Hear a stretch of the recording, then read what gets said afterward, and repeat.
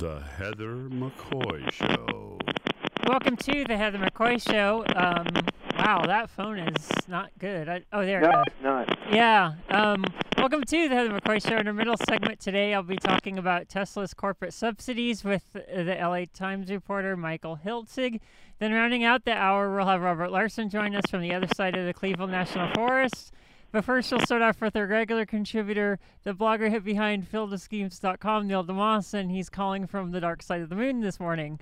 Yeah, apparently. It's raining here in New York. Oh, it's raining. And apparently my phone has decided to transmit that across to the listeners by making it sound like it's actually raining on the phone. Now you're making our listeners jealous because we haven't had an inch of rain in weeks now. So Yeah, I was going to say, should I explain what rain is for listeners? Yeah. So the Buffalo Bills have a new owner, Terry Pagola, who also owns NHL Sabres in the same town. With his new ownership group taking over the drive for the new stadium has stopped as far as trying to give the Bills a new home. How appropriate is you maybe use the ads for now to the last sentence?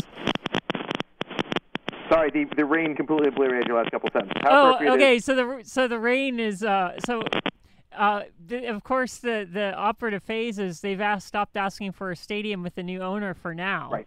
Yeah. Right. Yeah. For now. Right. Exactly. Yeah. The interesting thing here is, right. I mean, everybody knew the Bills were going to be getting a new owner, and all the signals were, well, the Bills are going to be getting a new owner, and but whoever it is, they're going to need a new stadium, right? The NFL really wants it, and so suddenly Pagola bought the team, and now everybody's sort of backing away. Even the Buffalo News, which, as we talked about before, just could not stop the drumbeat of where are we going to build a new stadium? Where are we going to build a new stadium? Suddenly ran an article saying, well, maybe now we can stop talking about a new stadium for a little bit. And the Erie County executive said, there's a new renovated stadium just opened and it can last another 30 years. And Governor Cuomo said, I think it's just fine the way it is. Clearly, everybody is not just saying this because the new stadium opened and they saw it and were surprised and thought, wow, this is really cool. Clearly what's going on is somebody is signaling, whether it's the NFL or Pagola, that, we can stop talking about all this new stadium stuff, at least for the moment, because this is a bad time to be doing it, or we just want to focus on the team or something.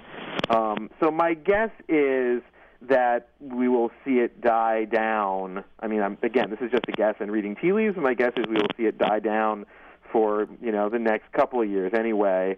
And, maybe Pagola will start talking behind the scenes with people about, how can we sort of try and get stadium talks going without having everybody hammering on us in public, which would only make sense. I mean, that's what we've seen in other cities where, owners have sort of backed away from it and said, okay, let's go back behind closed doors and talk about this, because it's getting too contentious in the newspapers.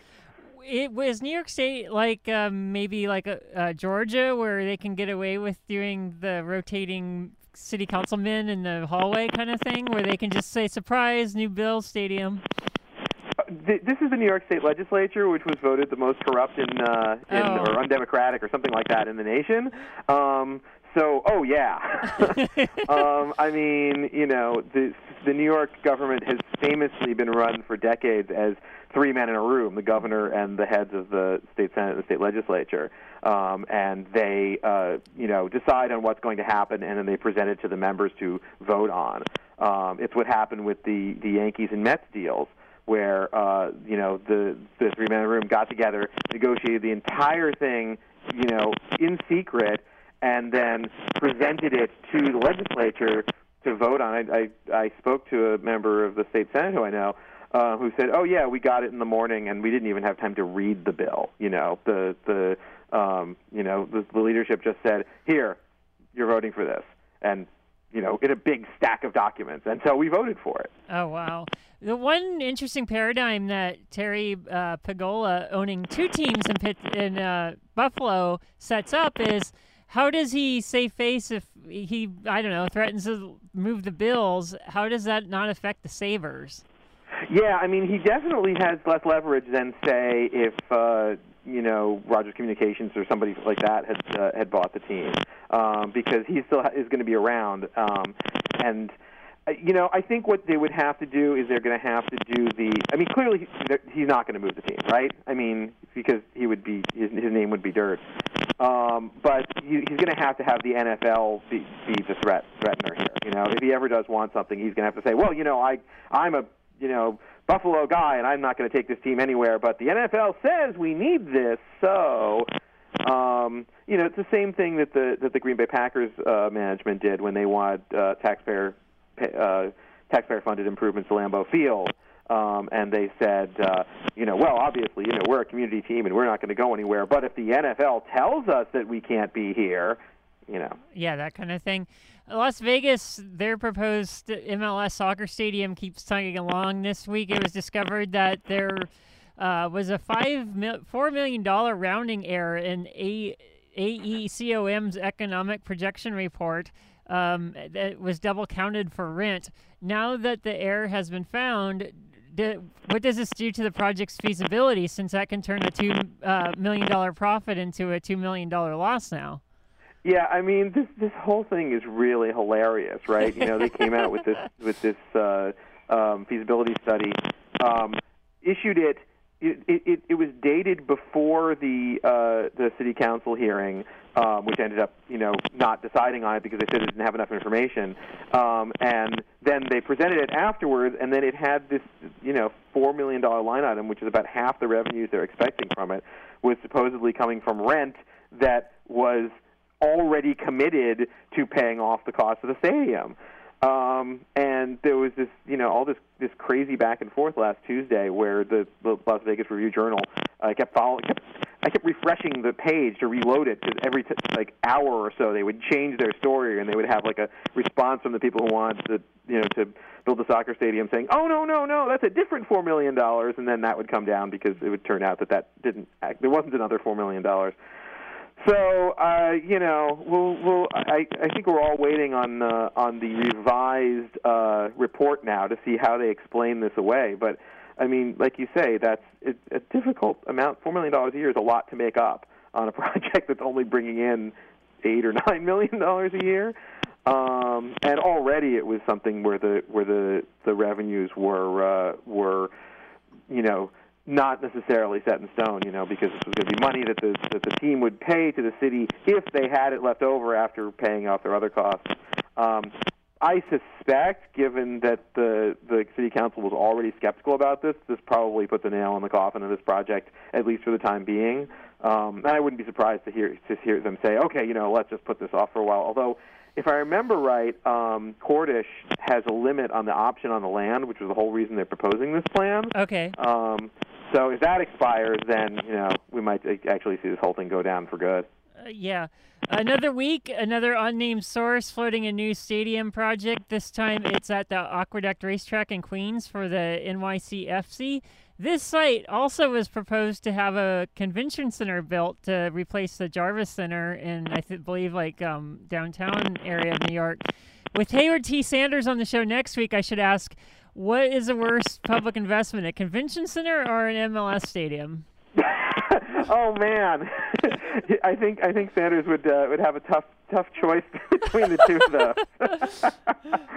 I'm very glad to hear you're having him on the show, because I just talked to him on Saturday, and we were commiserating about how stadiums and convention centers compete for being the absolute worst project.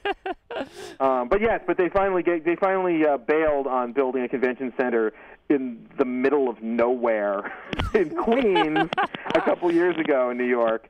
And now they're just talking about building a 25,000 seat soccer stadium in the middle of nowhere in Queens.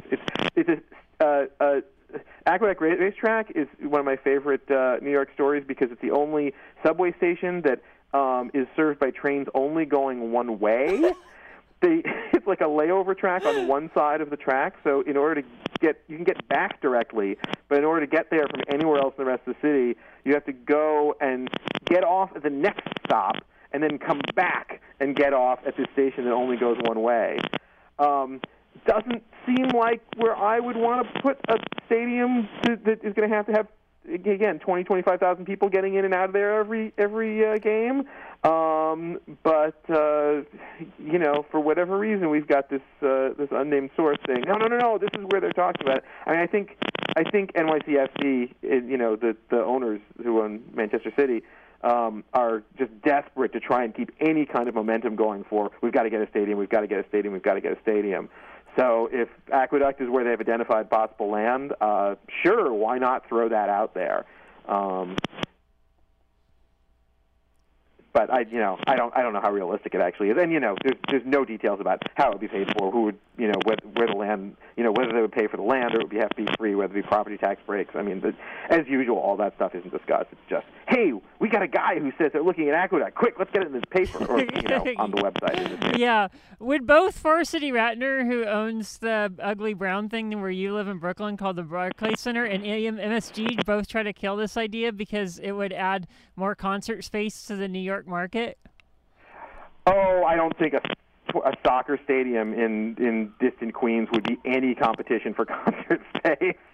I mean, there's already the Red Bull Stadium out in New Jersey, and it's possible they've had a concert there at some point. I have not heard about it, but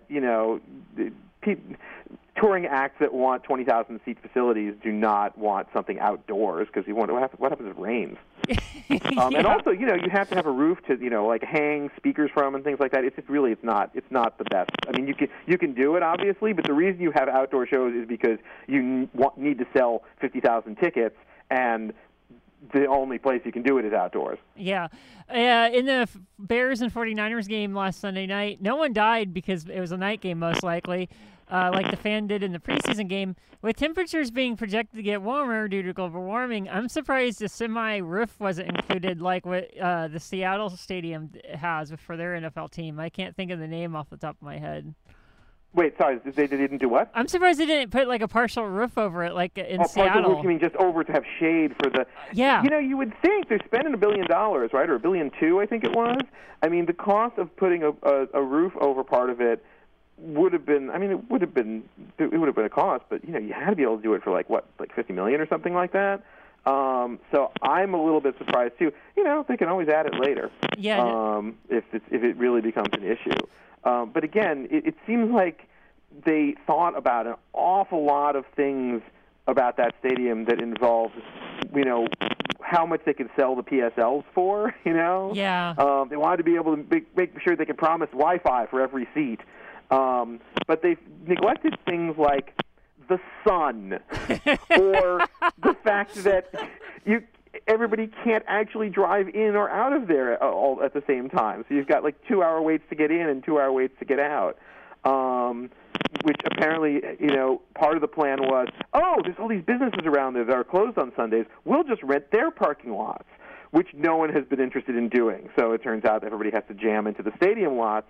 It again just goes to prove that even multi-billion-dollar corporations that are, planning massive investments can still get things horribly wrong in ways that any one of us could have predicted. Yeah, definitely.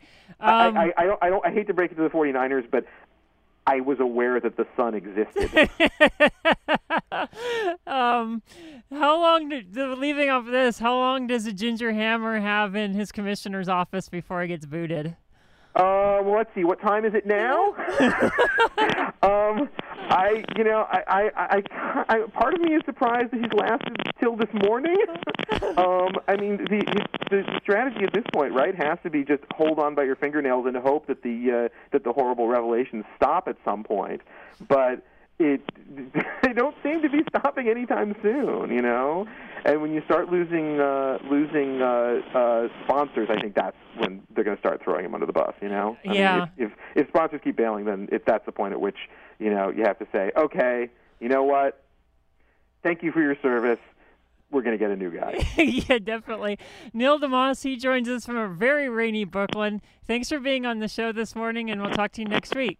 Cool. Next week maybe we'll try Skype or tin cans or something. Something, yeah. This, of course, is the Heather McCoy Show.